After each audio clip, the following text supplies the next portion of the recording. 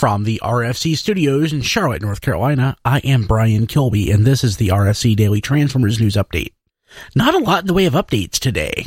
My Titans Return Grotesque came today from FedEx.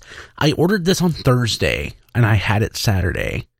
So, while I've had some complaints in the past about Hasbro Toy Shop, they did a great job getting this toy to me in basically record time. So thanks to those guys.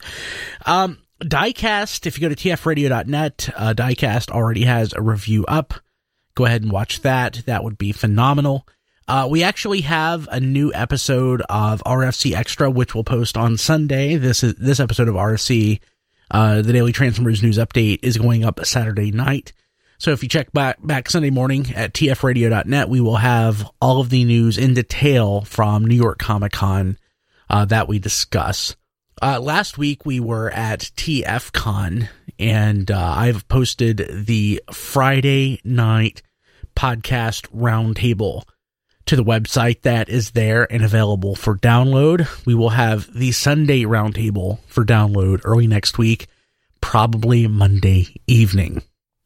We have just a few more days left in our contest. Go to twitter.com/tfradio. Make sure you're following us there.